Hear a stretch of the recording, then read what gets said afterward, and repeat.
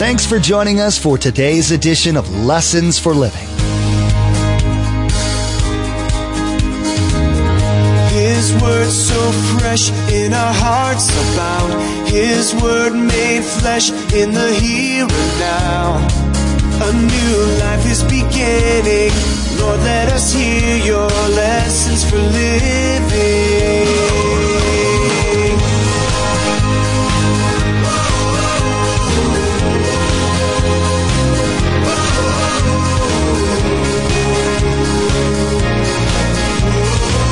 Let us hear your lessons for living. Only God is to be worshipped. Angels are not to be worshipped.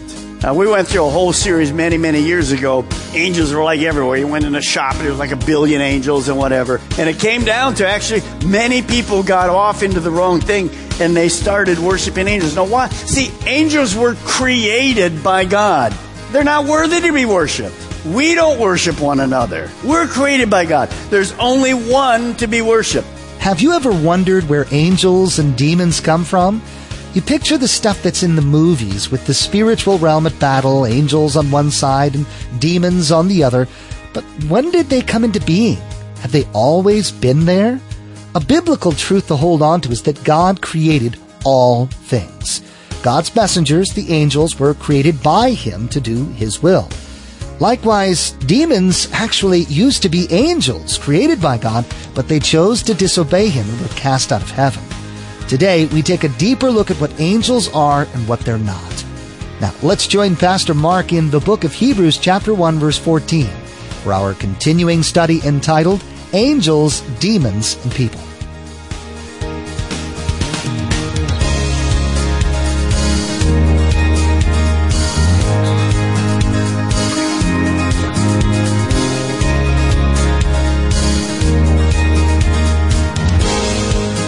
Angels are only sent to help Christians. So if you're not a Christian this morning, you have no help from angels. You're in the wrong kingdom. You're in the kingdom of demons. You'll see that next week. Oh, Pastor Mark, I don't believe that. Well, of course not. You're already deceived. And our world doesn't get that. So, angels are for Christians. That's the side that is the kingdom of God, and they minister to you and me. During the tribulation, we're getting close to that. There's a 7-year period, and you see the angels are so powerful in their ministry. You see, the main thing the church does is bring people to Christ and then disciple them. We're to be on mission. Jesus said, I came to seek and save that which is lost. Well, the angels help that in lots of ways. Take a look at this verse from the book of Revelation. Now, this is during the 7-year tribulation. Watch what happens. John writes, then I saw another angel flying in the midair, and he had the eternal gospel to proclaim to those who live on the earth. Who is he going to proclaim the message of the gospel to? To every nation, tribe, language, and people. See, that's the heart of God. During the tribulation, people are going to go, and it could be some of you, that you heard all this, you came to church, but you never accepted Christ. And then one day, the rapture comes, and all the Christians are gone. By the way, this church will be filled with people. But you're going to be here, can I get the tapes and the DVDs and whatever that Pastor Mark talked about? Man, this world is gone, and I'm left behind. You see, in that time, God might go, I told you, you didn't accept it, it's over. No, God's a God of grace. So what happens is, He sends angels. And this angel goes throughout the world proclaiming what? The good news. Jesus paid it all. Get right. Also, 144,000 Jews become born-again believers. And they go out through the world. See, that's the heart of God this morning. Do you understand how much God loves people? That's His heart. So angel will even have that opportunity during the tribulation time. It's God's final call to grace. Now, what kind of things do angels do? I'm going to go through this quickly. It's not a big deal, but you'll see them as you go through the Bible. Number one, they rejoice at our conversion. The Bible says this, that when a person comes to Christ, the angels go, way to go, baby, way to go. I mean, with people coming to Christ all over the world, they're pretty busy. Constantly. When you accept Jesus Christ, they know that's amazing because you're going to be in heaven with them. So they rejoice. Number 2, they provide physical protection and provision. I'll talk about that in a moment. We see angels all the time protecting. Elisha was an example. They give direction from time to time. Philip was an evangelist. He's in a town and a great revival is going, and an angel comes to him and says, hey, go to the desert. Say what? He went to the desert. There was one man, an Ethiopian eunuch, who didn't know about Christ. He leads him to the Lord, and Ethiopia became impacted by the gospel. So they assist in answering prayer. You'll see that today big time in our teaching. They deliver words of encouragement. Anybody ever hear a word of encouragement? I had somebody come to me after the first service. They said, I was praying this morning that I would get a word of encouragement in the situation, and you gave us 2 words of encouragement. Hallelujah. See, we need that. And the last one, help in coming to salvation. One day in Caesarea, there was a soldier, actually a head, and he was Gentile. He had left paganism, and he was trying to find God. So he's praying to God and whatever. And one day an angel comes to this unbeliever. Remember I said normally to believers, but he comes to the unbeliever for a reason. And he says, Cornelius, God has heard your prayers. And here's what I want you to do. Go and send your men to get Peter from Joppa. And Peter comes back and gives the gospel to the whole family. The whole family gets saved. They bring all their neighbors in. And all of that took place for one reason. So this man could accept the gospel. Now, sometimes I don't understand God's ways. Anybody out there get confused sometimes by God's ways? Yeah, because God's ways are not our ways.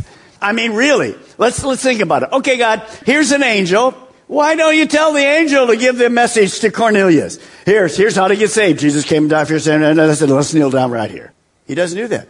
He sends for Peter. Peter has to travel 3 days to get here. That's a privilege. See, angels weren't given to take the gospel to your neighbor. You were moved next door to them for that reason. Do you get it? At work, all these new people moving in. Why are they in your place of work? Why are they there? So that we can give them the gospel. Rarely does God use angels. He'll do it in the tribulation period because most Christians are dead. They were killed when they accepted Christ. They're in heaven. So understand we have this great privilege. Now here's the big one. We're going to divide the church. You ready for it? Okay. Do Christ followers have a guardian angel? How many believe you have a guardian angel? Okay. How many don't believe you have a guardian angel? Come on, be honest. How many don't think at all? Okay, that's good. Well, let me read you a few verses. See that you do not look down on, this is Jesus speaking, on one of these little ones.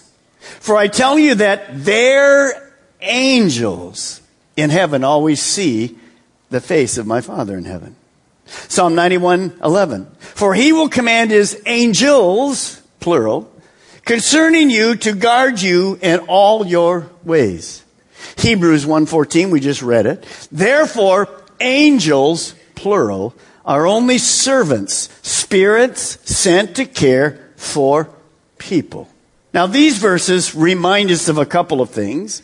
That God surrounds Christians with angels, a host of angels, to protect us, to go before us. I remember, and I don't remember the age, I was probably 6 or 7 or 8 or maybe even 5, I don't remember. But one day I was with my dad in the car. I was in the back seat. My dad was up front. We were talking back and forth. And I had gum in my mouth, and I was going to throw my gum out the window. So I rolled down the window and threw my gum out. The problem was, it wasn't the window, it was the car door. And I fell out right on the road, on the cement road. And the car door's open, and my dad's driving for a half mile. He's talking to me. Where's my kid? He's not in the back. So he comes back to get me. Take about 5 or 10 minutes to come back and get me. I'm laying in the street, bang my head, and no car ran over me. Now, I never saw the angel, but I think he had to be close by. I'm thinking he's saying, you stupid kid. I had to travel all the way down here for you. My dad came back, picked me up, took me to the doctor's office. Now, those of you, anybody remember going to the doctor's office? There's no CT, there's no MRI. The doctor looks at me, stick your tongue out. How's your head? A little bump there? Okay, big bump there. Well, okay. You're going to be fine. Just go home. $5, that was it. I remember those days. And I've been perfect ever since. Why are you laughing? I know some of you say, I always wondered what was wrong with you, Balmer. Now we know. You banged your head down there. No, I was supernaturally watched over. I don't know if it was an angel or not. But I do know this. God saved me because he had more for me to do. Relax. You're going to see this over and over in our story. Our times are in God's hands. So, Pastor Mark, are you going to answer the question? Yes, I am. So, does every Christ follower have a guardian angel? Maybe. That's as good as it's going to get. Over and over here in the Bible, we see many angels. So I don't know if we have just one. Could be, maybe not. It doesn't really matter. Notice, listen to this psalm. For he will order his angels, plural, to protect you wherever you go. They will hold you up with their hands so that you won't even hurt your foot on a stone or your head on a street. Amen. Now, I do know that angels offer protection for all of us. But you can't forget this. Every Christ follower has God the Holy Spirit living inside of them. You see, I don't just have an angel or angels protecting me. They do, encouraging me, being around me. But I have God living inside me. No matter where I go, I have God, all powerful, all knowing, everywhere at the same time, in you and in me, living in us. Now, what should be our response to angels? How do I respond to angels? Let me give you two of these things this morning. Let me read to you first. Don't let, Colossians chapter 2, if you want to write it down, verse 18. Don't let anyone condemn you by insisting on pious self-denial or the worship of angels, saying that they've had visions about these things. Their sinful minds have made them proud. So here in Scripture, we see that the worship of angels is prohibited. It's condemned. John himself, the apostle, on the island of Patmos, when he wrote the book of Revelation, notice the mistake he made, and he's corrected by it. Revelation 19:10. Then I, John, the apostle, fell down at his feet, the angel who had come to him to worship him. But he, the angel, said, no, don't worship me. I am a servant of God, just like you and your brothers and sisters who testify about their faith in Jesus. Worship only God. Say it with me. Worship only God. For the essence of prophecy is to give a clear witness for Jesus. Only God is to be worshiped. Angels are not to be worshiped. Now, we went through a whole series many, many years ago. Angels were like everywhere. You went in a shop and there was like 1 billion angels and whatever. And it came down to actually many people got off into the wrong thing and they started worshiping angels. Now, why? See, angels were created by God. They're not worthy to be worshiped. We don't worship one another. We're created by God. There's only one to be worshiped. Now, what I like this angel did is very important. Notice what this angel does.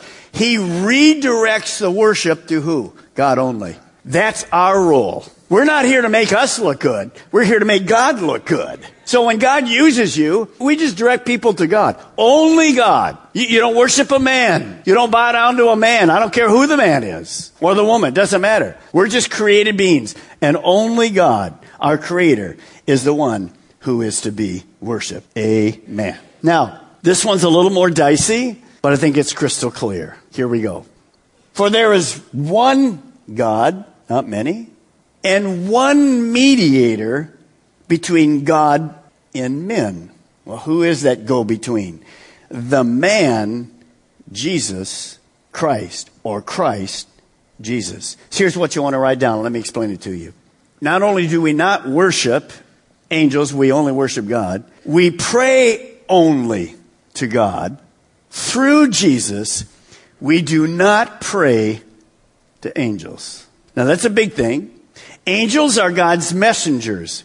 They do His bidding. In contrast, angels are not our messengers or our go-betweens to God. How many mediators, look at the verse for you, how many mediators are there between God and you and me? How many mediators? Tell me. One. And who is that? Jesus Christ. So when I pray, I go through Jesus because He's at the right hand of the Father to God. There's one mediator between God and man, and that's Jesus. Did you ever hear Jesus say that? Yes, He did. What did Jesus say? I am the way, the truth, and the life. The only way to get to God. So we don't pray through people to God, only to Jesus.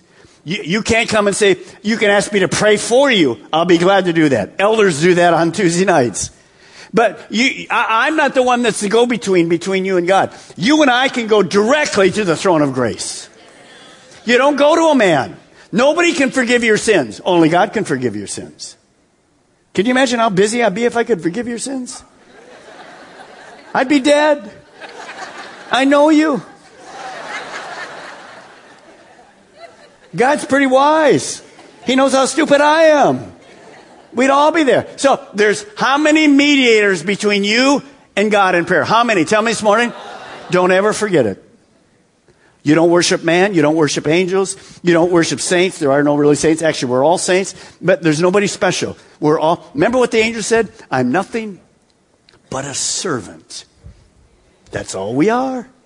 We're created by God, and we're simply His servants. So understand, get your doctrine right. It's very important. There's only one way to have access to God. That's through the person of Jesus Christ. So these angels are kind of ministering spirits, God's invisible, kind of maybe His invisible secret agents. And they're advancing the kingdom of God, and they're advancing Jesus, and they're building His church. Now, we're going to look this morning. Turn in your Bibles, if you will, to Acts chapter 12. Acts chapter 12 in your Bibles. Matthew, Mark, Luke, John, Acts, New Testament, 5 in, Acts 12:5.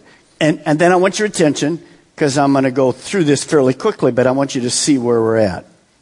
Here we go. We learned last week that when Satan fell, he came and he tempted Adam and Eve. Adam and Eve failed. But then God came to Adam and Eve and said, you're going to die physically, but you're separated from me, but I'm going to provide a solution for man's sin. And in Genesis 3:15, we have the prediction that Jesus would come. He would come through the line of Israel, Jewish people, Abraham, in that lineage. And He would be the solution. And not only would He provide salvation, but it would be the end of Satan. He would cut off his head. It'd be the end. So from that moment on, Satan in all the Old Testament tried to keep this Jesus from coming. So Moses, remember, all the babies were killed.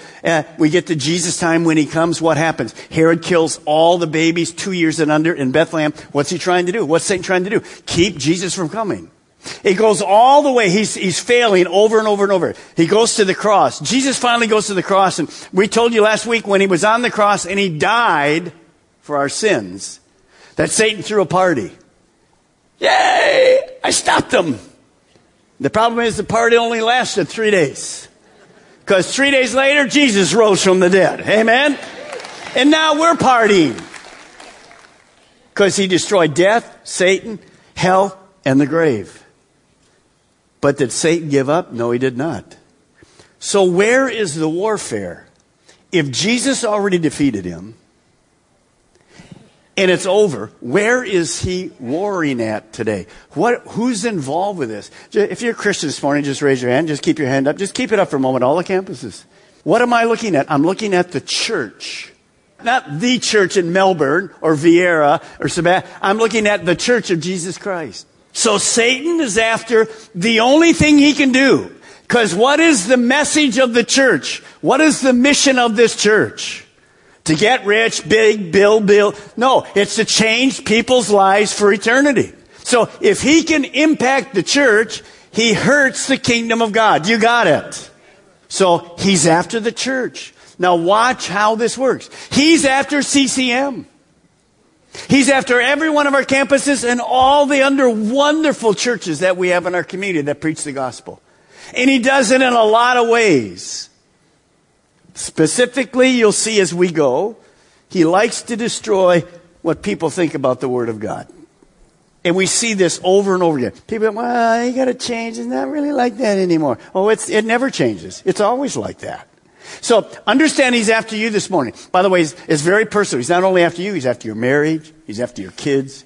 He's after everything. But I don't have to be afraid. Even with the demons that we'll talk about next week, you don't have to be afraid. But we have to be wise to the way he works. Now, Acts 12:5, watch what happens. So Peter, key person in the church, was kept in prison.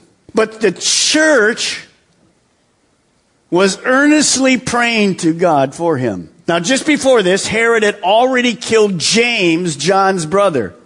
And when the crowd, the religious crowd went, way to go, they put a sword through James. Herod goes, hey, this made me popular. Arrest Peter. They arrest him, and the next morning, Peter is going to die. Now, as one of the major leaders, he's a big leader. James, the brother of Jesus, a different James, was a big leader in the church. What's Satan doing? Kill, steal, and destroy. Through Herod.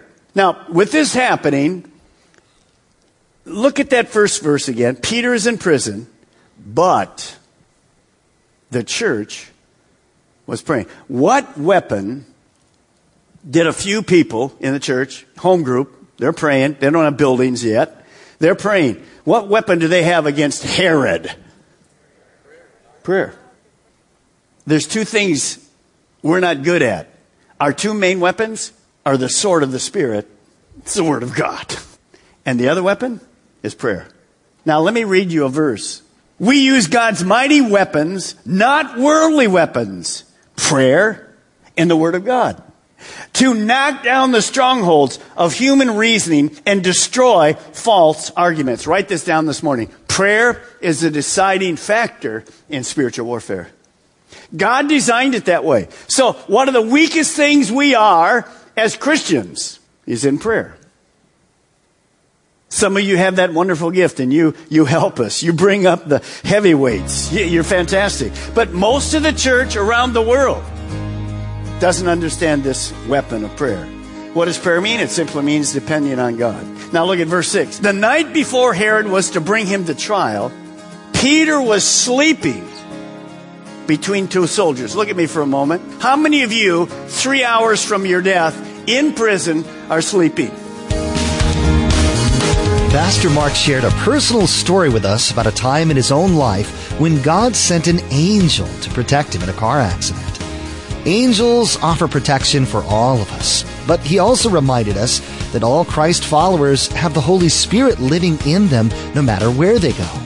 Remember that God is all-knowing and all-powerful. That gives us comfort. Maybe you're listening right now and God has placed a certain person on your heart that needs to hear this message. Or maybe you'd like to share it with all of your friends. There's a simple way to share this message. Log on to Lessons for Living Radio and click on the radio program option in the main menu. There, you'll find the Lessons for Living media player. In the Messages tab, simply click on today's date. Then you can share today's message directly on your Facebook page, Twitter feed, or send a link via email. You can even embed today's message directly. Again, to share today's message with friends and family members, log on to lessonsforlivingradio.com. Click on the radio program button, then simply click on today's date. You'll find all the options to share. Now, the next time you join us here on Lessons for Living, Pastor Mark reminds us that we're under attack by Satan and his demons. He's after your marriage, your children, and your church. But God is more powerful, and God has given us the weapons to defeat Satan. It's called prayer. Prayer is the deciding factor in spiritual warfare, and God answers prayer. You've been listening to Lessons for Living with Pastor Mark Balmer of Calvary Chapel, Melbourne. Please join us again here on Lessons for Living, and together, let's do life right.